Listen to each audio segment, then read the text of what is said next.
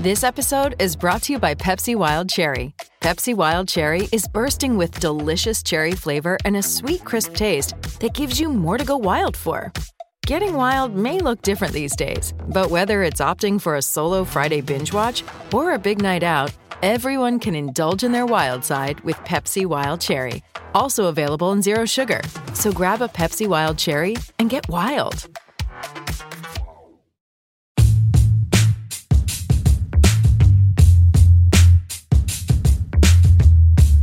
Welcome back to Buckeye Talk, your Cleveland.com Ohio State podcast. Bill Landis, Tim Bielik, and Doug Maurice. The playoff ranking just came out, so we're going to talk playoffs and the Ohio State Buckeyes, but we're not going to only talk playoffs. But boy, we did the post-game podcast after the Michigan State win in the car the other night, and we talked playoffs a little bit, and we were like, yeah, we'll see, and like by 2 hours later, I had written a 1,000-word playoff story that 1 million people read. Because honestly, part of what happened with the playoffs is that some teams lost, but I honestly think that at least I did. I think I had looked at it a little bit wrong previously in how far out of it they were, because it's not like 10 teams ahead of them lost. They were number 13 last week. They're number 9 this week. 5 teams ahead of them lost. 2 of them were in games where one of them had to lose, right? And then one of them was the team they beat. So there were only and also 2 of the teams that lost are still in front of them. Right. so like it wasn't Armageddon. It was like, oh yeah, you know what? It was more like, they actually weren't out of it to begin with. Weird. So that's where we are. Yeah. So we'll get into some future quarterback talk. We got some Bill Landis, Emory Jones knowledge to drop on you. We'll talk a little bit of Dwayne Haskins and Tate Martell. We're not sure how much, but it is Illinois week, so we're not going to talk much Illinois. We'll get this off the top. We were thinking about, we planned to have some kind of meet and greet before a game this season with our loyal Buckeye Talk listeners. And the forecast for Saturday is not good. It seems like it's going to rain. 100% chance of rain. 100% chance? Yeah. That is a path to rain. So we don't want you to come stand in the rain with us because that would be not very fun for anyone. So we're not going to do this. We didn't do it last week. We thought we'd do it this week. We're not going to. But we're going to do something sometime. Maybe in Indianapolis if they make the Big Ten championship game. Maybe some other time, some random day in December, we'll go to McDonald's and you guys can come hang out with us. Who knows what? We would like to do it this weekend. The weather's not going to let us. So we want to hang out with you. And God forbid, if there's actually people out there who want to hang out with us, we want to be there for you. All 4 of you. But it just can't happen this Saturday because it's going to rain. So we'll get rid of that. Let's talk playoff. Is there anything that surprised anybody about the rankings on Tuesday night with Ohio State ranked number 9 and everybody else wherever they were? No, it mostly made sense to me. I thought there was still a chance maybe that someone like TCU might be ahead of Ohio State. I thought certainly there was a chance that USC would be ahead of Ohio State, and I know that's the thing we talked about in the post you did on Tuesday morning, Doug, about watch where USC is. But the more I thought about it, I didn't think that USC was going to end up ahead of them. I actually thought, and it turned out to be the case, that the USC would just stand pat at 11. So no, honestly, the thing that might have been most surprising to me, and I don't know how much it affects Ohio State, is that Michigan State didn't drop farther. They dropped 5 spots to 17, which I guess is good for Ohio State, because I think that means it's going to be pretty hard for Michigan State to drop out. And I thought that they might be on the cusp of doing so after losing that way to Ohio State. So yeah, Michigan State at 17, and Michigan is now ranked, and obviously Wisconsin's ranked. So there's a lot of opportunity out there for Ohio State, more so than I thought there'd be. And as someone noted, Penn State beat Rutgers and moved up.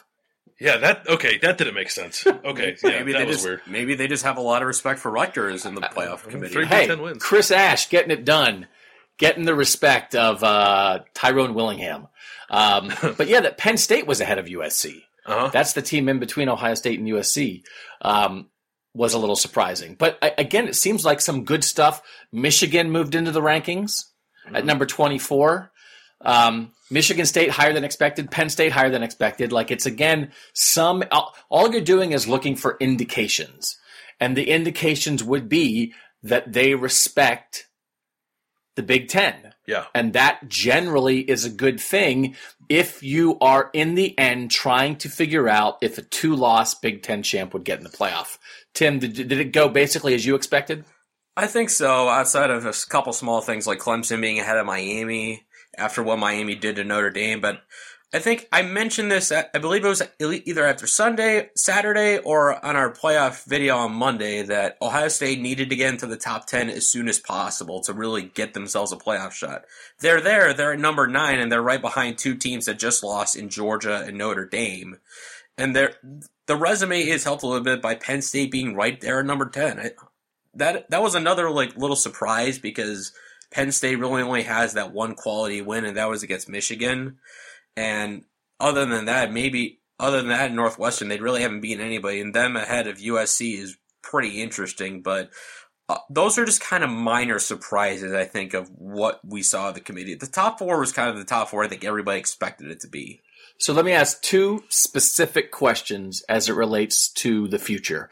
And again, on the conference call afterward that I was on with Kirby Hocutt, the conference chair, or the committee chairman, he said 1 through 5 were close. He said 7 through 11 were close. So he said Ohio State at number 9 could have been maybe a couple spots higher, could have been a couple spots lower.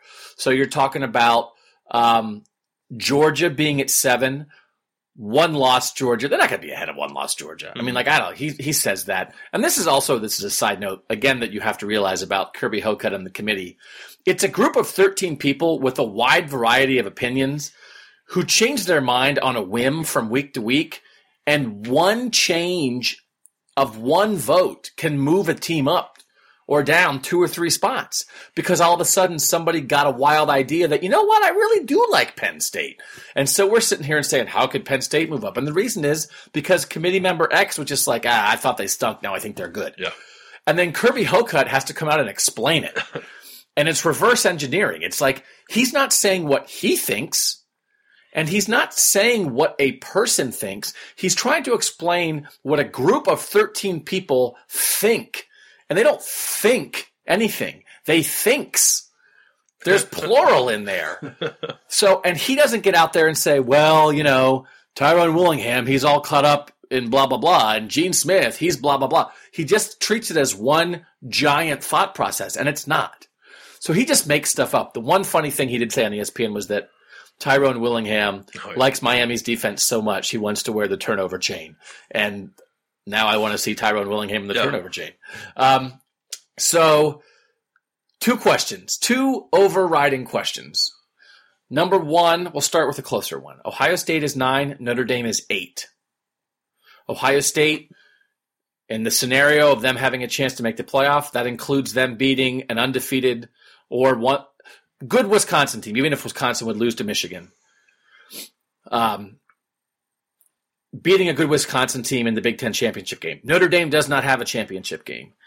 Is there any possibility in your minds that Notre Dame is 1 spot ahead of Ohio State right now? The basic question is, should Ohio State fans be worried about Notre Dame? We said, and I was thinking about this, we said watch USC, right? Well, USC's a 2-loss team. Ohio State's a 2-loss team. Notre Dame's a 2-loss team. Notre Dame beat the bejesus out of USC. So if we were saying watch USC, should we have also said, and I said, should I have also said watch Notre Dame?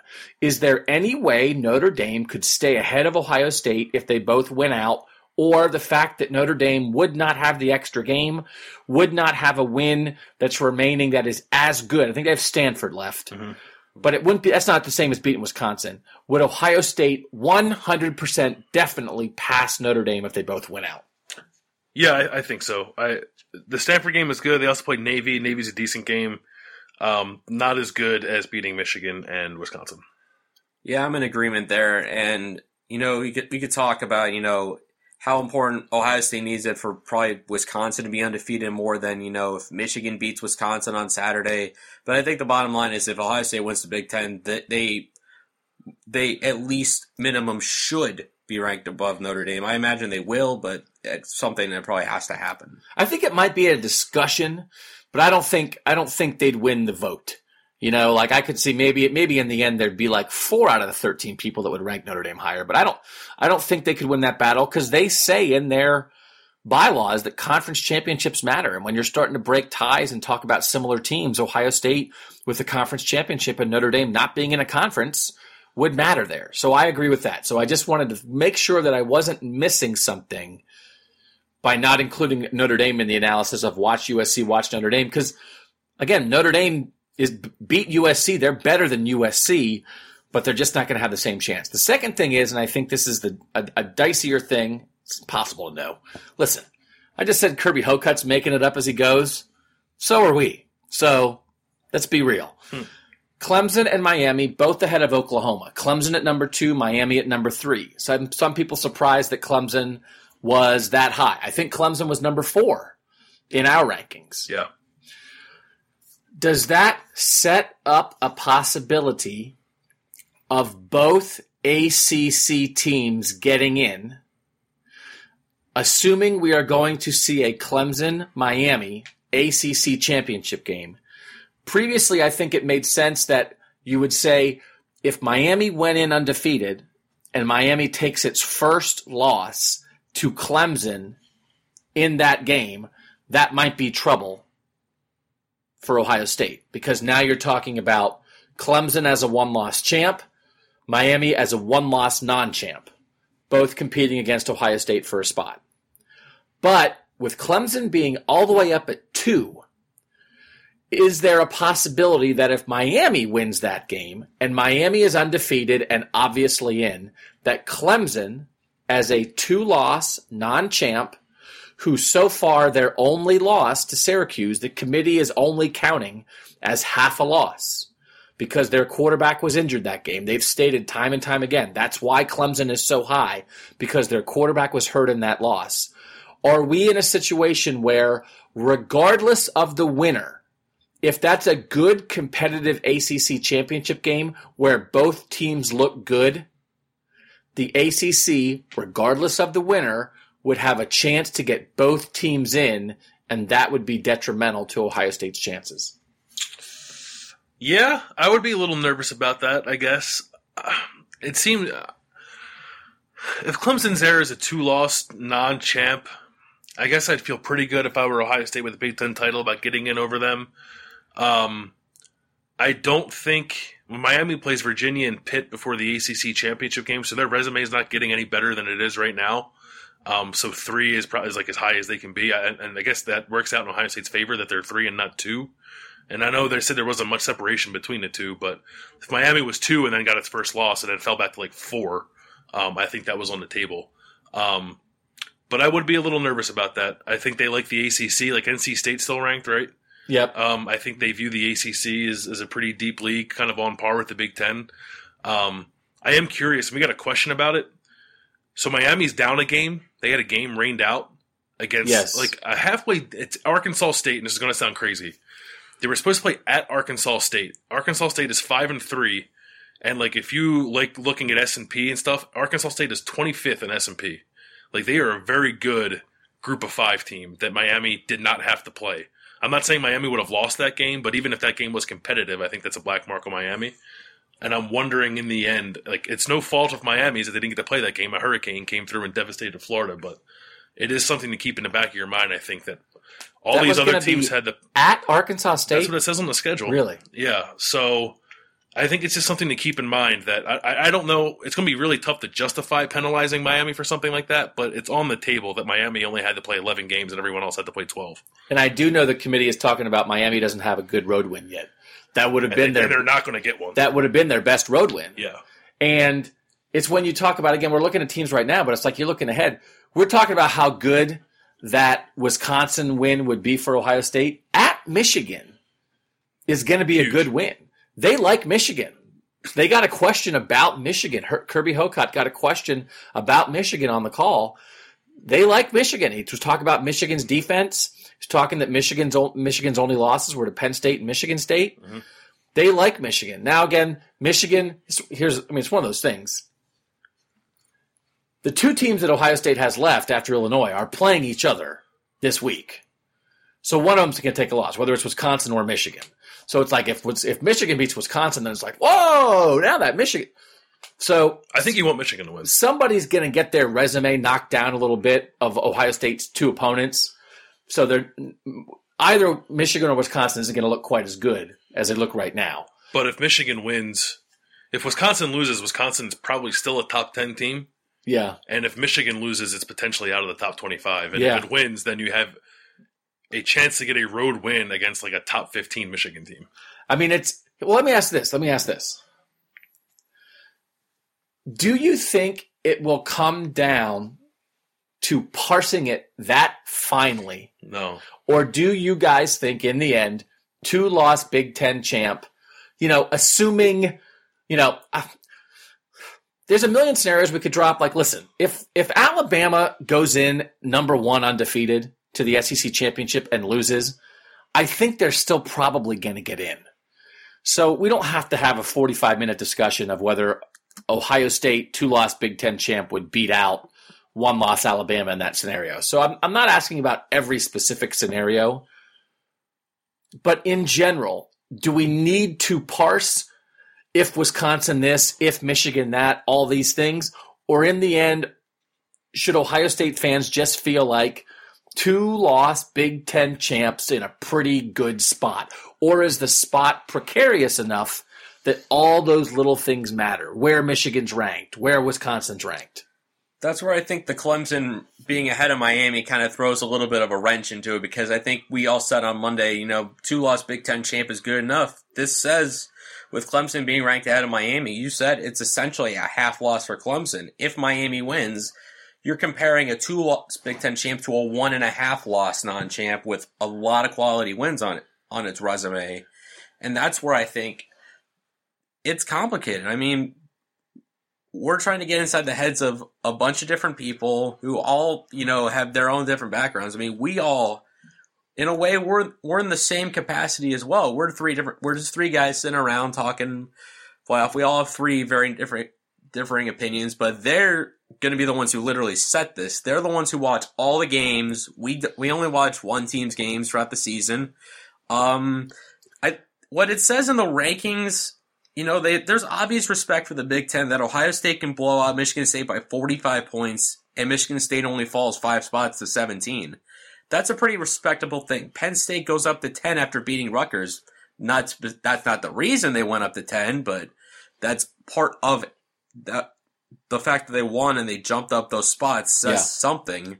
They respect the Big Ten, but it comes down to the idea of the 2-loss champ versus the 1-loss non-champ, and that's what we talked about on Monday, was Ohio State's been on the other side where they were the 1-loss non-champ who got in. The thing, I know they kept talking about beyond, like, Clemson's loss being a half loss, only half of a loss.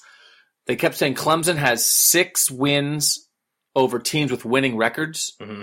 How many does Ohio State have? At the moment, they have 4, and if they win out, they will have 6. So it's Michigan State, Penn State, Army, and Iowa. No, they lost Iowa. Oh, wait. So they have 3. Because Nebraska's not over 500, right? No, Nebraska's not. I think they have 3. Yeah, they're at 4. Maryland's not, right? Maryland's not. You're right. Yeah, I believe Nebraska would have to win out just to get the 6-6. I mean, they could have, and if they count 6-6 as winning records, I think Indiana's got 4 wins and Nebraska's got 4 wins, so there's opportunity for more. But at the moment, they have 3. And it's like one of those things. It's like, and that's the thing I always say. It's like, it's a big deal that Michigan got in the top 25 because that means it would be another top 25 win for Ohio State. It's like, well, the committee knows who number 27 is. Yeah, they don't put it on a board, but it's not like the committee thinks, oh, well, Michigan's not in the top 25. They stink. Beating Michigan at Michigan is worthless now because they're not 24 when they know they were in a discussion and they know they're so it's a lot of stuff. Again, they have to parse things because they have to talk because you can't just have Reese Davis on TV staring into a camera. So they have to explain things. But some of it is, listen, not some of it. All of it is put in the 4 teams you want to put in and then reverse engineer, explain it.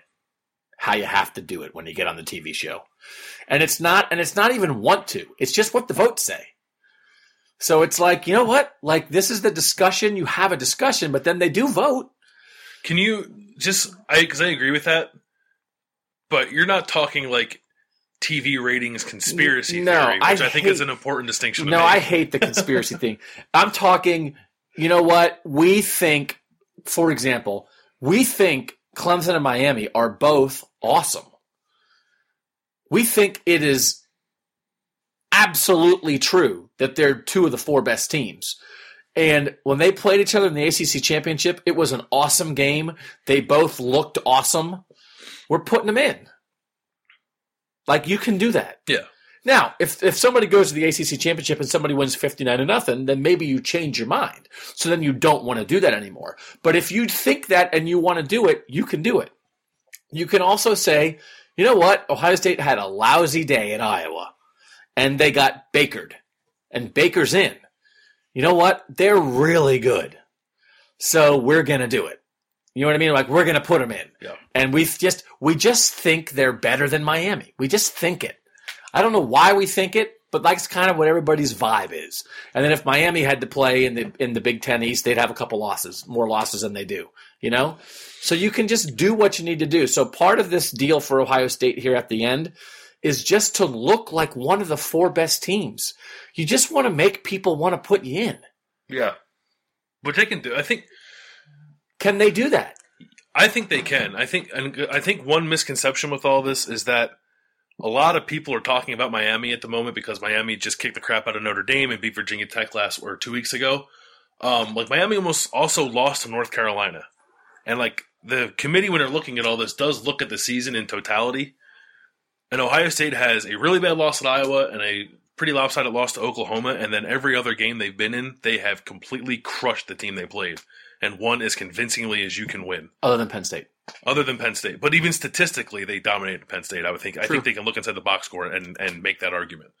That was kind of a fluky game in terms of the score, I think. So I think that works in Ohio. Like, I think that just helps Ohio State's bad day argument. Like, we're not as bad as we showed we were against Iowa, whereas Miami, while it looked really good the last 2 weeks, has more than one game where you thought, I don't know how good this team actually is. Yeah.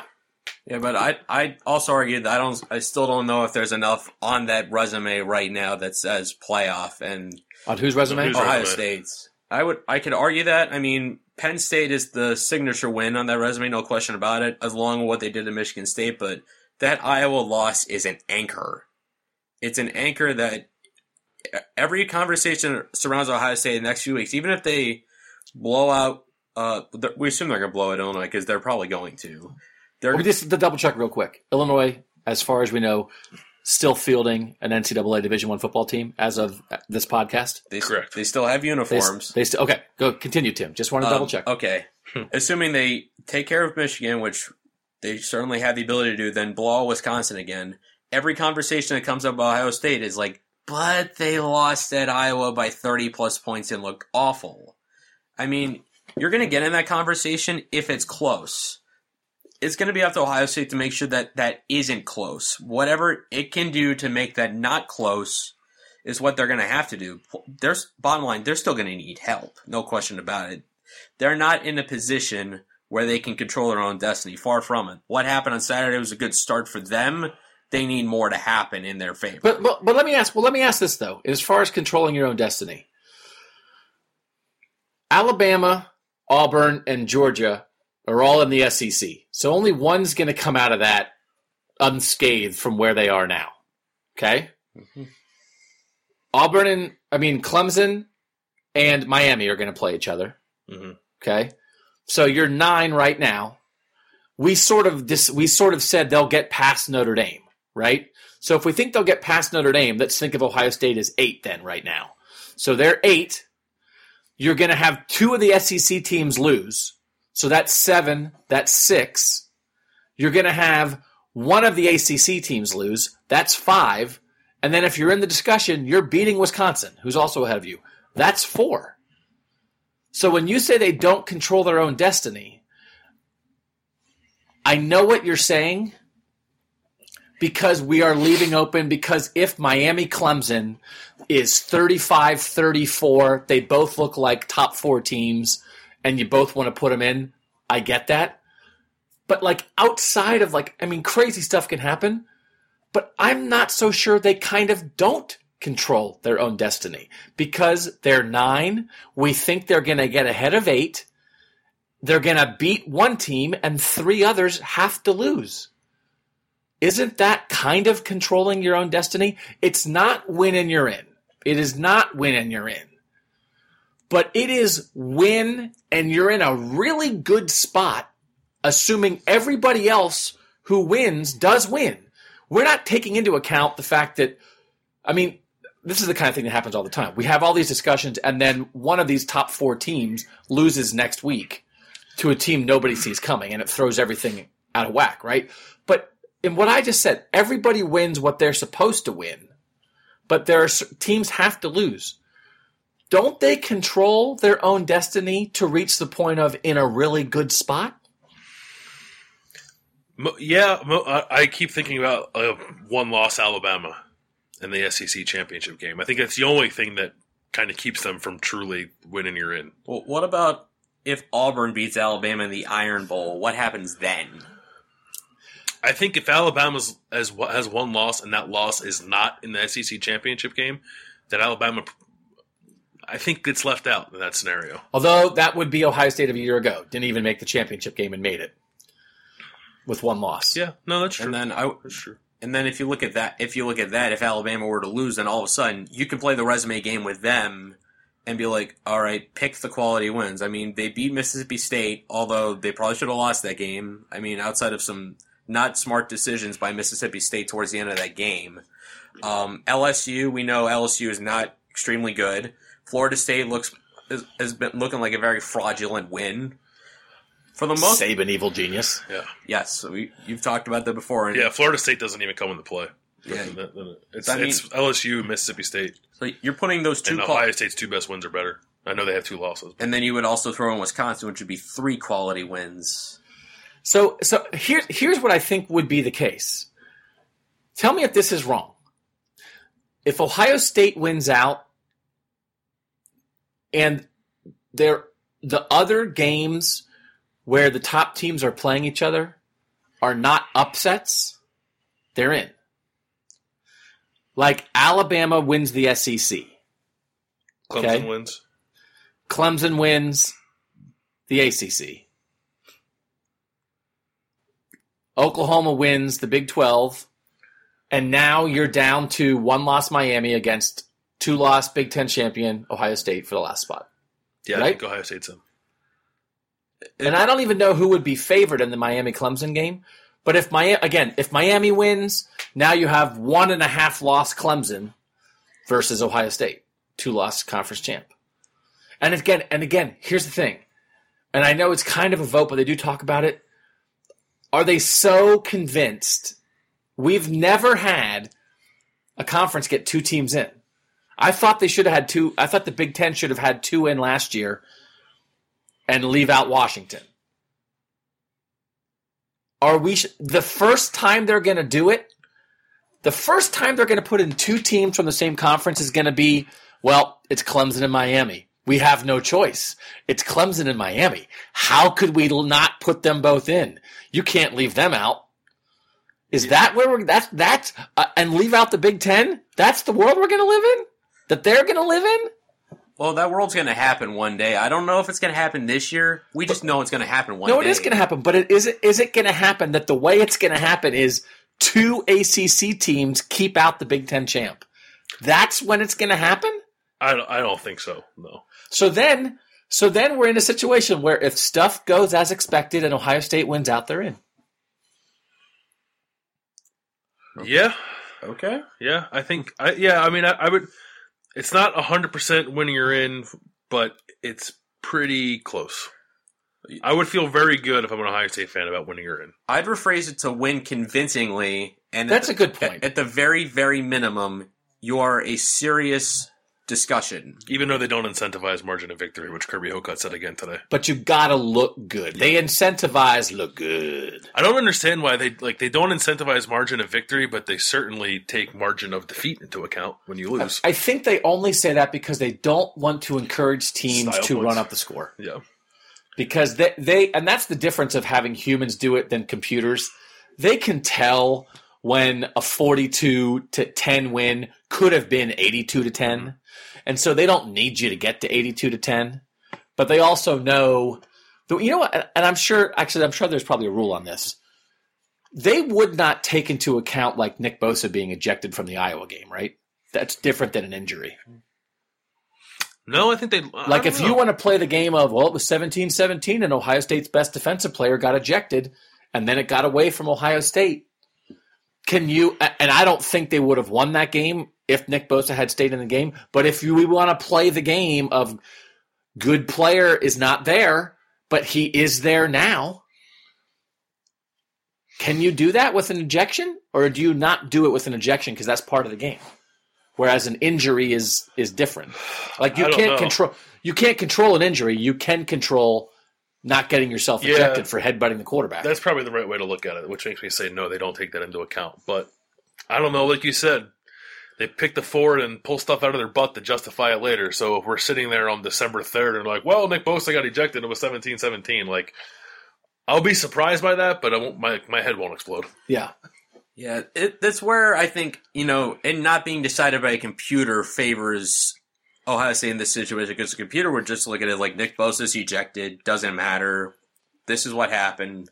They wouldn't look at it as like, okay, like actually looking at potentially, should it have even been called a targeting? Because, we looked at it, obviously, targeting is a weird rule. We could talk about this, till we're blue in the face about targeting, but it could be a thing of like, those guys have seen a lot of football. They understand momentum shifts. And also, the next play was when Iowa scored to get that go-ahead touchdown. It would have been 4th down. Iowa would have had to punt the football away. And I do know, like I bet if it had been a situation like, how Denzel Ward was kicked out of the game on a call that they then said was wrong, like that they would take into account. Like Denzel Ward should, and like what does take into account mean? It means it's in your freaking brain, dude. Yeah. Like whatever the bylaw says, when Tyrone Willingham puts his head on the pillow at night, he would be thinking, Denzel Ward shouldn't have been ejected. And it gets in your head. By the way, I think an underrated part of this whole thing, maybe it's not underrated, maybe I just missed the stories about it. We are in the midst of the robot revolution. The robots are coming for us. They're taking our jobs. Automation is taking over the world. And the fact that we moved from a computerized ranking system to a human selection committee was striking a blow for the human race in one of the most important facets in society, which is sports. So take that, robots. Take that, robots. Humans can tell the deal with Nick Bosa getting ejected. Computers can't tell that. So I would just like to stand up for humans. And if there are any robots listening to this, if there's like a Roomba, like cleaning somebody's floor while this podcast is on, take that, Roomba. It's a joke, robots. We have the robots that can now automate your home. Make sure you lock your doors. Make sure your television's on when you say, Alexa, turn the television on. And I'm sure someone listening, I just activated their Echo by accident, so I apologize for that. Yeah. But I love how we're going in the opposite direction of that. Like you said, we're going in the opposite direction of where automation wants to take us. If you love college football, pick up your Alexa right now and throw it out the window. I like my Alexa, and I like college football. What am I supposed to do? Whose side are you on, Landis? I don't know. Well, I remember... if you're on the side of college football, you are on the side of the human race. But sometimes I ask Alexa, like, for scores to college football games. She helps me out. You know what else you could do? You could call a newspaper and ask somebody who's working there what the score is of a game, and they would tell you. That's true. Except no newspapers don't have employees anymore. Yeah. I forget where I read this, but I thought I read somewhere or heard somewhere that I guess college football is like probably the most sport that's the most pure from analytics. Like there's almost no analytics that go into college football. And maybe that's why it's so chaotic, that analytics have really work their way into all the major professional sports, but college football is the one sport that seems like it's free of all that stuff. Because you know what college football's about? Heart, Alexa. It's about heart. Measure that, Alexa. She can measure heart. Okay, let's go to some questions. Are you done yelling at Alexa? Alexa's probably going to tell you how the dimensions of the human heart at this point seriously. in the podcast. Someday, I'm going to be lying on my floor dying, and Alexa's going to call an ambulance and save me. So, no, she won't call. Okay, questions. Questions were really good this week. Really good. Who'd they come from? Did the questions come from robots or from humans, Bill Landis? Humans via robots. Let's see. So, Buckeye Dell was the one who asked the question about Miami and being down a game. So, Dell, I hope we answered that question for you. Okay, we're going to jump all over the place. So, Ohio State's playing Illinois on Saturday. It's senior day. There's playoff stuff. There's senior day stuff. There's future stuff. There's food stuff. Kenny Stabler. What's up, Kenny? What kind of senior day reception will JT get? Troy Smith level or a more standard cheer? Also, are sweet potatoes the worst food of Thanksgiving? Oh, wow. Yeah. That is, I love the double dips. Yeah. I love the double dips. So I will say, of all the senior days that I've covered, Troy, I mean, this is not a unique opinion. I wasn't covering the team, but he was like when he did the bullhorn thing. The bullhorn. Oh my God. There is something about Troy, man. I really liked Troy because Troy was not afraid to realize how good he was and let it show. And he showed up in big games, other than the national championship game, In-N-Out Burger. But at that moment, that was peak Troy to do that on senior day in 2006 for the number 1 versus number 2 game, and he did the bullhorns and he wiped his feet or whatever, like he was going to charge. It would be hard. It would be hard to get it to that level. I always think it's so weird. It's like half the time senior day is the Michigan game. Yeah. And then half the time it's not. So sometimes it's Michigan State and you lose. If you were a senior, would you want your senior day to be the Michigan game, or would you want them to be separated? Because the Michigan game is such a thing in and of itself. Now these guys sort of get like 2 special games to end the year because they're making the Illinois game special, which is virtually an impossible thing to do. Again, assuming Illinois continues to field an NCAA college football team up through Saturday. We will keep you posted on that if there are any developments about them not doing that. But would you rather split it up, or would you rather have it be the same thing? Split it up. Yeah, I kind of think, senior day against Michigan would mean more, because if you think about it, when you're a senior and you're playing Michigan, it's going to be the most hyped up atmosphere you have for that game. And if you go to Ohio State, what's the one game that everybody talks about? The first thing that comes out of everybody's mouth when they say you played for Ohio State, how'd you do against Michigan? And every senior who plays that game wants their last game at home against Michigan to be a win. Wouldn't beating Michigan? I feel like beating Michigan on the road would be sweeter. If you were, I think I think beating Michigan is the end all be all for a lot of these guys. But I don't know. Celebrating in Ann Arbor seems like it'd be fun if I was an Ohio State football player. But I do think probably for a lot of them, like playing Michigan in your place is probably as good as it gets too. So they do. I was confused by this. Greg Schiano said this today. They do not do senior tackle before the final home game. They do it before the Michigan game every year. Yes, regardless of whether it's home or away. Yes. Okay. I was. It's a Michigan week tradition because it's I thought it was a senior day tradition. No, it is a last regular season game, which is the Michigan game tradition. Okay. So, what was the question? What kind of reception will JT get? I think half a step below Troy, but very, very good. I agree. I think it's going to be really good. Yeah, I think it will be, and it should be, because, JT is not Troy Smith caliber, but I think people, by this point, should have, a fine appreciation of everything he's done. He's started for 4 seasons. He's got longevity. He's put this team in the precipice of he led them to the Big Ten title game before he got hurt 3 years ago, helped them get to the playoff last year. He has them on the doorstep potentially again.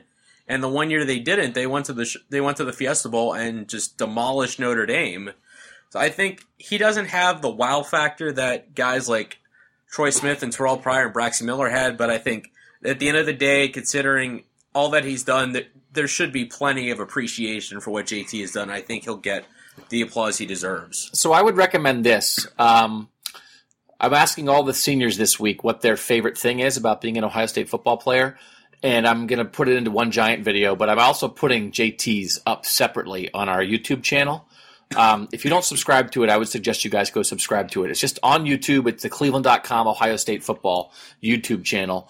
I thought JT's answer on Tuesday night took about a minute and 50 seconds, and it was like really sincere.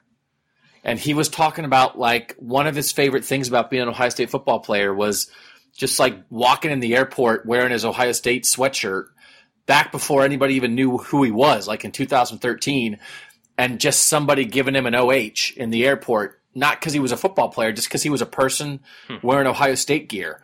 And he just thought like that is such a cool bond, and that we know the Ohio State alumni base is so gigantic and the Ohio State fan base is so gigantic, and just he was sort of awed by having that connection to people sort of like wherever you go.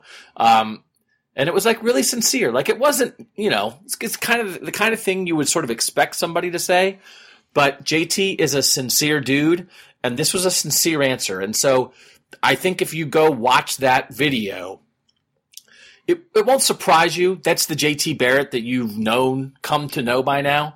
But I think it would reaffirm that. And I think 105,000 people on Saturday will want to stand up and cheer, not just the guy with all the records, not just the guy with all these starts and all these wins, but that guy who came from Texas, had no connection to here, but I do think really, truly sort of gets that part of it.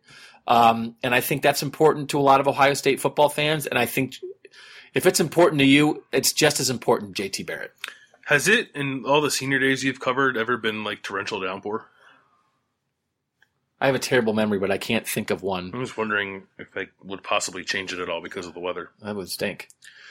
Also, I don't like sweet potatoes, but I like sweet potato fries. Same. Yeah, I'm in that category too. Does that make sense?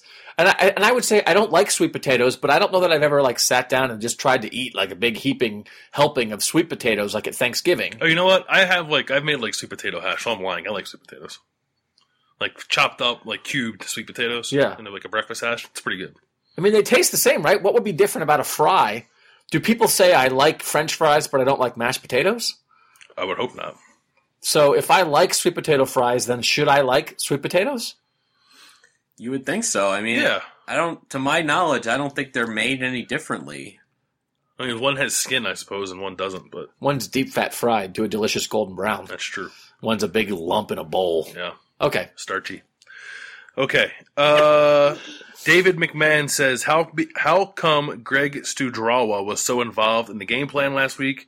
Were they starting to panic a little bit? Urban Meyer said on Monday, and he might have even said it after the Michigan State game, that Greg Studrawa, the offensive line coach, was more involved than he's ever been in offensive game planning for the Michigan State game. I think they were in panic mode because they just got their butt kicked by Iowa. I don't know if getting Stud more involved was a sign of that.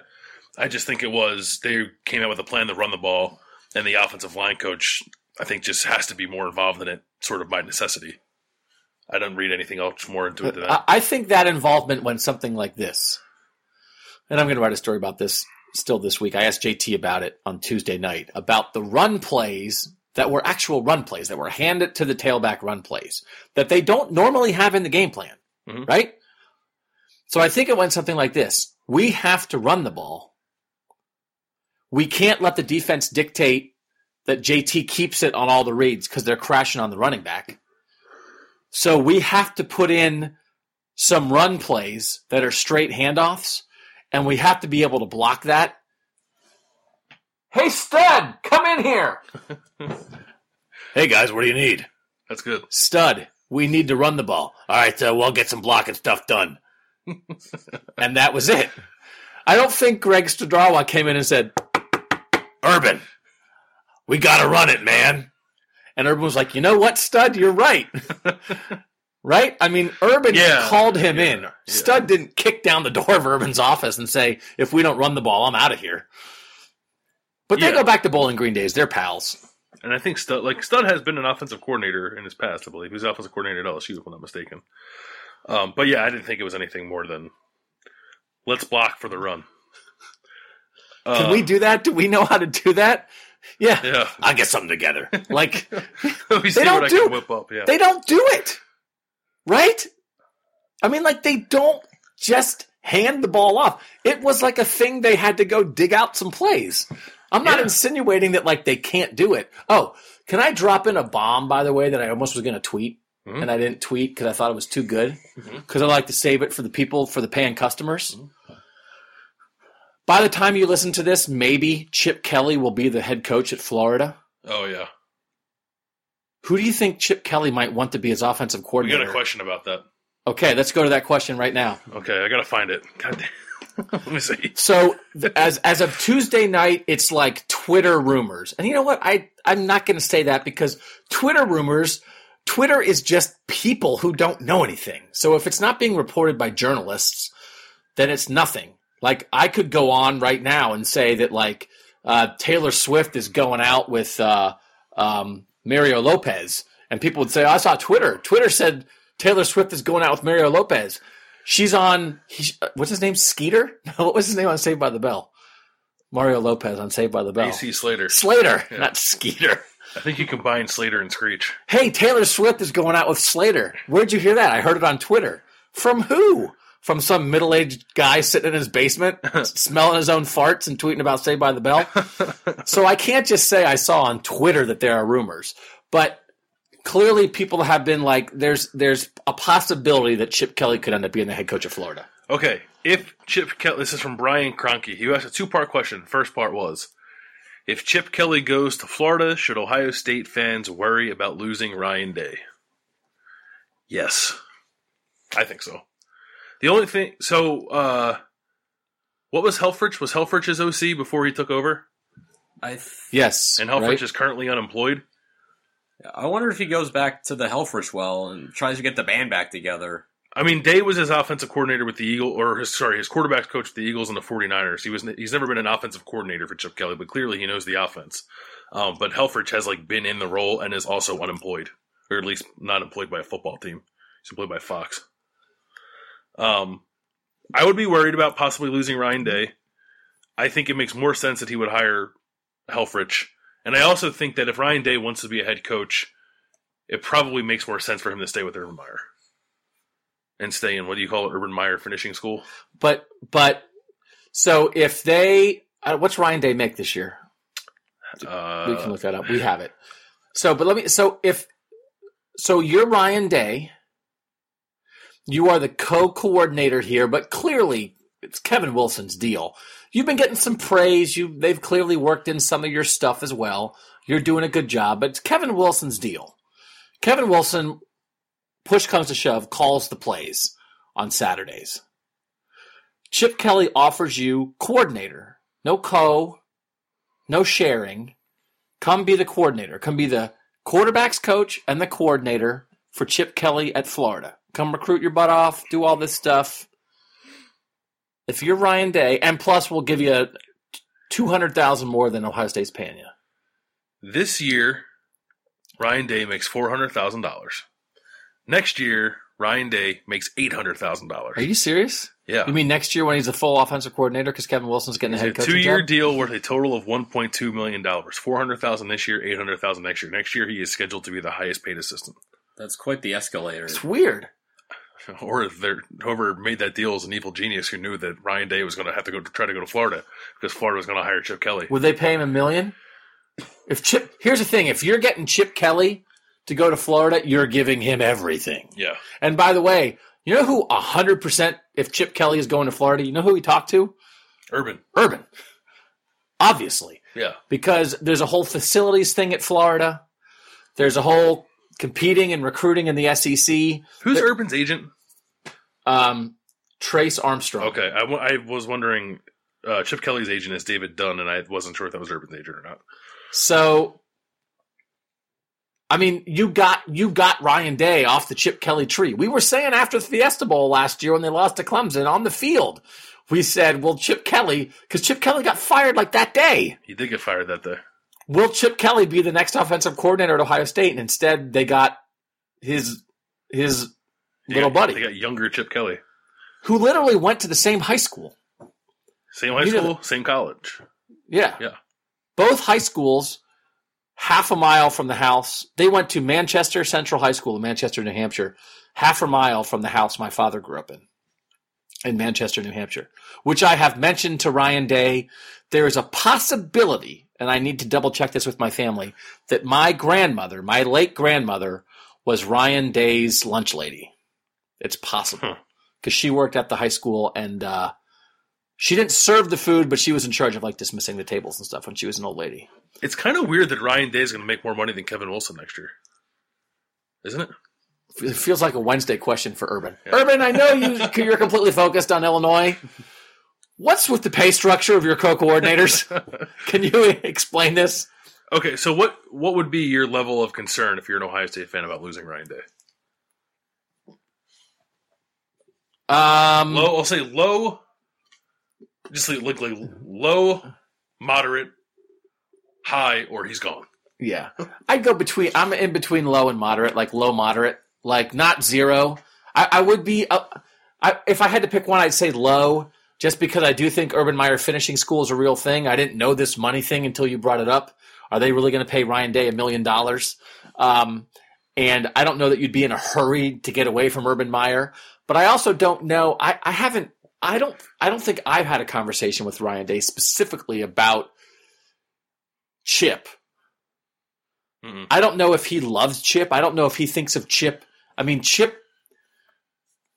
I mean, like, are they like brothers? Is it like older brother, younger brother? I mean, like Archie Miller had a great job as Thad Matta's top assistant, and he left to go to Arizona when Sean Miller got the Arizona job because he went to work with his brother. Yeah. So if Ryan Day and Chip Kelly are like brothers, nothing else may matter. But now I'm making things up. They're like brothers. By the way, showed Step Brothers, the movie Step Brothers, to the 13-year-old and the 10-year-old the other night. Edited or unedited? Unedited. Ooh. How'd that go? Not great. A lot of my wife yelling, "What are you doing? How did you make this decision?" There was definitely a part of what I was yelling, "They're fake. They're plastic. They're fake.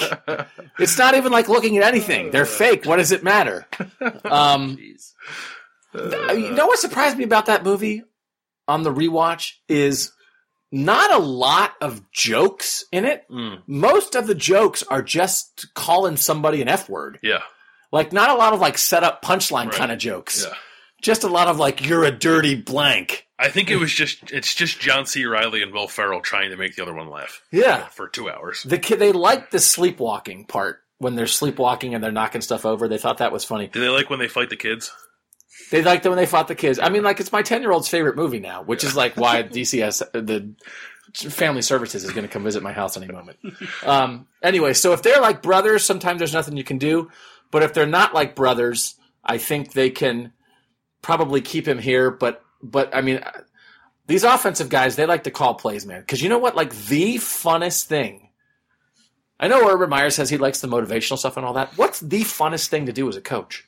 Call plays. It's like real life Madden. Mm-hmm. So if you can not call the plays or you can call the plays, that's quite a difference. So low moderate. Same. I'd be in that conversation too. It's just a matter of, is Florida going to pony up $1 million to a guy who's never been an offensive coordinator at either the Division I level or the NFL? He was co-offensive coordinator at Boston College. Okay, well, true. Well, but it's not Florida. It's if Chip Kelly's going there, he's got total control. And if Chip Kelly said, "I want to give $1 million to a squirrel to be the offensive coordinator," they'd say, "Okay, Mr. Squirrel, sign the contract." Yeah, well, isn't that essentially kind of how Ohio State is in some ways? Kevin Wilson essentially running his version of the Urban Meyer offense. It'd be Ryan Day running his version of the Chip Kelly offense. But Ryan Day's offense is the Chip Kelly offense. Yeah. It's like everything he does, he learned from Chip Kelly. I think there's probably, and we're not inside the building. We don't know the exact dynamic between Urban and the offensive play callers. I would imagine there is much more resistance from the top here than there would be working with Chip Kelly because you guys are kind of more on the same wavelength. But I actually don't know. I don't know if Chip Kelly would just have his hands all over this. I mean, is Chip Kelly? I mean, he's the offensive coordinator, so he's going to call the plays. So even if Ryan Day went, he wouldn't be calling plays. Correct. As opposed to Urban doesn't call the plays here. Like he has veto power, and like we've always said, Urban says run it, and somebody else says why 58 left toss or whatever. Yeah. So I'm low. You talked me down a little bit because I saw that question like, oh, Ryan Day's not going to be here next year. You like Ryan Day. You were on Ryan Day early. I think it's the next head coach at Ohio State is either going to be Ryan Day or Matt Campbell. I feel like pretty confident in that. Next question. Sure. Let's see. Clayton Owens said, you guys recently discussed your favorite beverage, but Doug, who doesn't drink, apparently excludes alcohol. He says, what is your favorite local beer? And I'm guessing Doug doesn't have an answer to that. Tim, do you have an answer to that? I'm not a massive beer drinker, but I do like the Great Lakes beer if I can get a chance to. I don't know if they sell it here in Columbus. I do. Yeah, they do. Okay, I'm gonna have to pick that up. I know they've tapped the Christmas ale. Mm-hmm. So I mean, I know people love Christmas ale. I think it's too strong personally for me. I'm not a strong beer kind of guy. If I drink beer, I'm more of a lager kind of person. I am a massive beer drinker, and then I am massive and a beer drinker. I like a lot of the local beers, and in Cleveland, I like a lot of the Great Lakes beers, and then in Columbus, I'm a big fan of Land Grant Brewing Company. I'm a big fan of Zauber Brewing Company. I couldn't pick a favorite. I like beer. It's all good. But Tim doesn't like Christmas ale, which is weird. Next question. Why wouldn't Urban Meyer use Demario McCall on kickoff returns over Mike Weber? Demario is more explosive / less important. They have plans for Demario. They will not play him. I mean, like they've had 1,000 chances to play him. They're clearly not playing him. They dress him in case Paris Campbell and KJ Hill conk their heads together like coconuts and are both out for the game. And they have no H-backs, and they would have to play CJ Saunders every snap. They're not playing him. And I don't think it's like a bad sign. I think it's a good sign. Yeah, I think it's because they could – I don't know what's going to happen with guys leaving for the draft and stuff like that, but I'm pretty confident they're going to be down at least one H-back next year out of Campbell and Hill. It's possible they both go. I don't think it's crazy. We didn't put KJ Hill in our leaving guys early. We didn't. We didn't. I don't think he will, but I mean, we're in the place now where I'm not going to be surprised if anyone who's eligible leaves because it just kind of happens here. I do think, especially in a world where Noah Brown's a 7th round draft pick. Sorry, I do think Hill's more likely to stay than Campbell. I think Campbell is pretty likely to go. I'd say Hill would be the kind of stick around for one more season. You guys both. So if you guys want to read this, we did a post on Tuesday. 9 underclassmen that could leave, that could be having their final home game on Saturday as well. All three of us went through each guy and guessed whether they will leave or stay. You guys both said leave for Paris Campbell, right? I said stay. Yeah. Why do you guys think he'll leave? I think he has a translatable skill to the NFL as a kick returner. I don't know. It's just I think I'm hedging a little bit now on because if you would have asked me last year, I don't think I would have. I don't know. We went through and see how right or wrong we were last year, but I didn't feel very confident in a lot of those picks. I think some of the guys who have left the last few years have surprised me, and not because I think they shouldn't go. I think you should go chase the money if that's what you want to do. So I'm kind of just like anyone who's been in the program for 4 years. If you ask me if they're staying or going, I'm probably almost always going to say they're going to go. And I know that's not a great answer. That's just kind of like where I'm at with the program. I picked Johnny Dixon and Paris Campbell to both stay related to each other. Because they're like best friends. Because they're best friends. And it's not a guarantee, but I think they might be a packet. I think they either might both go or might both stay. But I think they could. I could definitely see them. The reason I picked themselves to stay is I think Paris has had a solid year, had some games he missed with apparently concussion issues. Hasn't had quite the breakout year that maybe he expected or some people expected. I think he could do more here that would raise his stock even more. And Johnny it can go both ways on Johnny. He's had such knee problems that basically wiped out his first 3 years here. You could definitely argue he got healthy enough to play, strike while the iron is hot, go. But also he just hasn't had that much time to play college football and have fun. and make a contribution. And so I could see the two of them saying like, man, we love this. We love doing this. We love playing together. This is fun. Let's not be in a hurry. We're both staying. That's why I picked them both to stay. I can't really see, in the receiver room when only one guy is like done, and that's McLaurin. The only He's guy not done. He's a junior. I thought it was He's a fourth-year junior. We didn't have him on the list either. yeah. I don't think he's going. I don't think he's an NFL I look player. at a receiver room with 6 guys who are eligible to come back. Not all of them are coming back because I think of receivers as guys who they want to get theirs if they can, and I'm not sure if any of those guys who are eligible to go, like, not all of them are going to want to stay and split opportunities. They're going to want to try and get theirs and get paid at the next level. And I think, like you said, Bill, Campbell's a guy with an NFL-ready skill and kick return that he'll be a valuable commodity. He'll also be a guy that you can get the ball to in certain situations as kind of just your jack-of-all-trades guy. If you want to make him a speed back or as a guy who can get bubble screens or slants and get you a quick 6-7 yards. He'll never be a deep threat because he can't catch passes that travel further than 15 yards. But Consistently. no, even in practice, he had one that was dropped about a week or so ago. But Where were you watching practice? Where was I when that was happening? it was during interviews. Like, it was, I forget exactly where it was. But the point is, I feel like Campbell's the most likely to go because he has the most translatable skill. I don't think everybody stays, but I think if anybody's most likely to go, it's Paris Campbell. I'd be pretty surprised if Johnny Dixon was here next year. Really?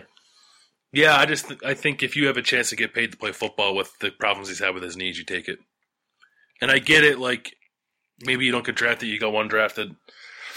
I don't know. Unless you think you're going to come back next year and be, like, potential second-day pick, because I don't think he'd be a second-day pick this year, obviously. If you can improve your draft stock that much, maybe you think about it, but The thing he almost lost his career. The thing I think is, unless you think, you know what, I'm just not going to be able to make money playing football because my knees, they're gonna like look at my knees at the combine, and I'm gonna like have a trouble with getting through physicals and stuff, and like this might be as good as it gets, and I'm gonna maximize this because I'm finally getting to play and it's really fun, and so I'm gonna maximize this because I just don't know if it's gonna work out at the next level. Yeah, I guess it's possible too. Although, as far as I know, he hasn't had any setbacks this year. No, he hasn't, and he is explosive with the ball in his hands. Like he is a, I don't know what to compare him to, but it's like, I mean, Johnny Dixon's not going to go be anyone's number one receiver, but I'll tell you what, man, like, there's a lot of guys. Everybody has fourth and fifth receivers, and it's like if your fifth receiver can catch a ball and explode, that's pretty good. And he averages almost a touchdown every other catch. He's He's a playmaker. He's right in that range. The only reason I think he stays is because he's only done this really for a season.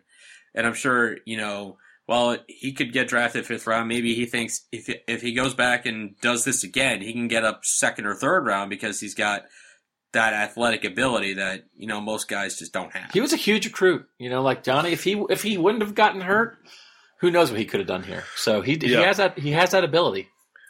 Okay. Visual ambassador. He says, would any of you care to update your selection on whether you'd rather have JT and JK over McSorley and Saquon? I will not update my selection because I picked JT and JK. I forget who I picked. You guys both picked McSorley and Barkley. I would like to change my pick. Yeah, me too. What's weird is, like, we've said Saquon Barkley is best running back in college football. It's like, it's weird how Ohio State shut him down when they met, and lately it seems like anytime you watch him, he just continues to rush for negative carries because he's dancing in the backfield and not able to make a move, and teams trap him for losses. What's happening? His offensive line stinks, and apparently, and you see the stuff about Jonathan Vilma this week, what he's been saying about Penn State's offense. He said he watched the Northwestern game and he watched the Ohio State game, and he said he was watching the ball before it was snapped. And based on back alignment, based on where the running back was aligned and posture of the offensive tackles, he was able to tell what play they were running and to which side. Really? Like Penn State was severely telling what it was going to run on every snap, especially against Northwestern. Really? Yeah. And then James Franklin talked about it at his press conference, whenever I think it's on Tuesdays.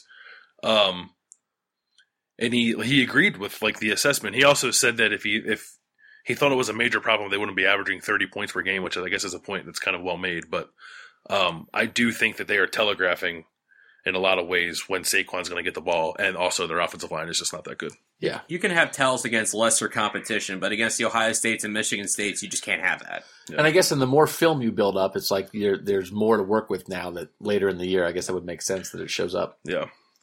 Okay, recruiting question. Ooh, yes. From Jordan Alexis. He said, current state of recruiting with guys like Anthony Cook, Jackson Carman, and Tyreek Smith.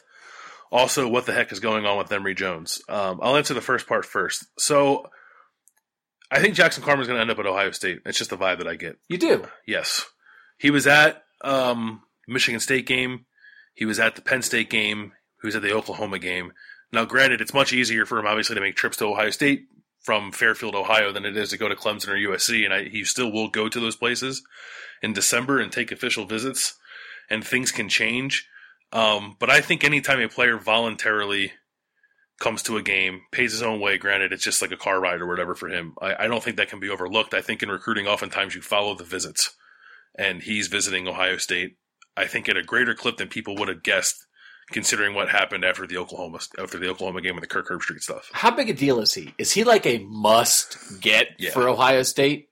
Yes. Like, what's he going to be in college? It depends. I think there are criticisms of him that maybe his motor's not great, that maybe he didn't approach his senior season as seriously as he needed to, and is coasting by a little bit on his God-given ability in a league that doesn't have guys that can go up against him.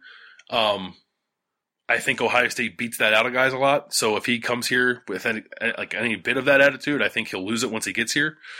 And then once they get him in shape, he's going to be really good. I think he's like potential, like All-American. He's a top 10 national prospect at offensive tackle. You can't, especially Ohio State, who has serious depth concerns at offensive tackle moving forward. You have to have that guy. Okay. And I think they'll get him. Yeah, I think if you're a program like Ohio State, and the number one prospect in your state has to be Musket, you just have to get him. Mm-hmm. I think there are sometimes like guys go to Notre Dame, and Ari, when he was here, wrote a story about that, about the Catholic school guys sometimes going to Notre Dame. Outside of that, I don't think it's really excusable for Ohio State to knock at the top. And I remember, and I don't follow the recruiting as closely as I used to back when I was just doing it all by myself, but whatever year it was, I can't even remember anymore. It was like in 2 consecutive years, Jordan Hicks went to Texas and Trey DePriest went to Alabama. Yeah. And I was like apoplectic. Where was Jordan Hicks from? Dayton-ish. I think they both were Dayton-ish. And that's like DePriest was like where Braxton was. Jackson Carman is Dayton-ish. I guess he's more Cincinnati than he is Dayton. Yeah, they're all three were kind of in that same area. I think all in that Southwest area. Not that I know there's been a lot of stuff written about like a disconnect between Ohio State and Southwest Ohio. I think that's a little overblown at the moment. I would feel okay about Jackson Carman being in the 2018 class. Anthony Cook, I would not. I think Anthony Cook is probably going to end up going to Texas. He was supposed to commit on October 30th. He pushed that back because he said he just didn't know where he wanted to go. And I think Ohio State for a long time was the front runner. And then when it goes from being the front runner to I don't know where I'm going to go, I wouldn't feel good if I was the former front runner. And then I think Tyreek Smith is going to end up going to Penn State, which is a loss for Ohio State because he's a really good Ohio player. He's also not from Ohio, which I think in the end will be important to remember. He's from California. I think he's been in Ohio for like 3 or 4 years. He's not like a born Buckeye who dreamt of nothing but playing it for Ohio State since he was a child. He's a West Coast kid who had a very national recruitment. So I think he could still end up at Ohio State, but if you want me to guess, I think he's going to have a Penn State. And that matters because we say all the time, at least a good chunk of the time, when you look at Ohio State's national recruits, a lot of times, if you dig around at all, you find an Ohio connection. Someone's grandma's from Ohio. Tate Martell's grandfather went to Ohio State. Yeah. You know, or a Midwest connection at the very least, or that somebody liked Ohio State. But a lot of times it's that my family's from Columbus and we just moved here when I was 3. Mm-hmm. And so just like when you look for those connections and those explain sometimes how they get kids from Texas and Georgia, it's important to realize that with the Ohio kids. There's a difference. Just because you went to high school in Ohio, there's a difference between somebody who grew up watching Ohio State every Saturday in scarlet and gray from the time they were 3, and somebody who moved here in 8th grade and is just like, okay, whatever. Yeah. It's different. And I will also, Tyreek Smith is not announcing until January 4th, I think it is, at the Under Armour game.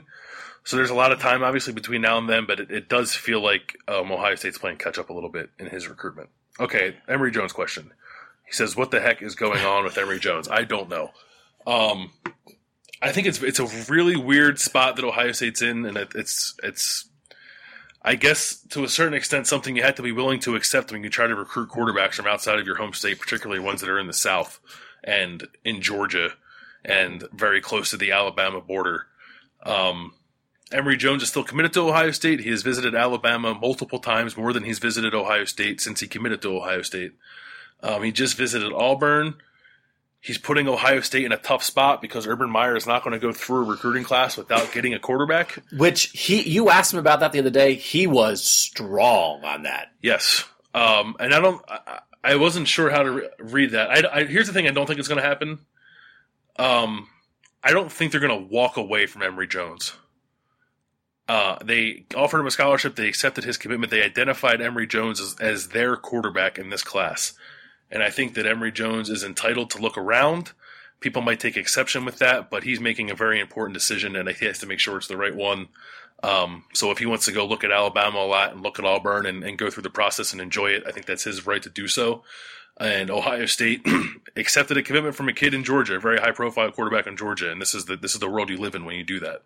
But I don't know how it's going to end for Ohio State. They've offered Jaron Williams, another quarterback from Georgia, who was committed to Kentucky and decommitted this week after visiting Miami. They've offered Matthew Baldwin, a quarterback from Austin, Texas, who's committed to Colorado State.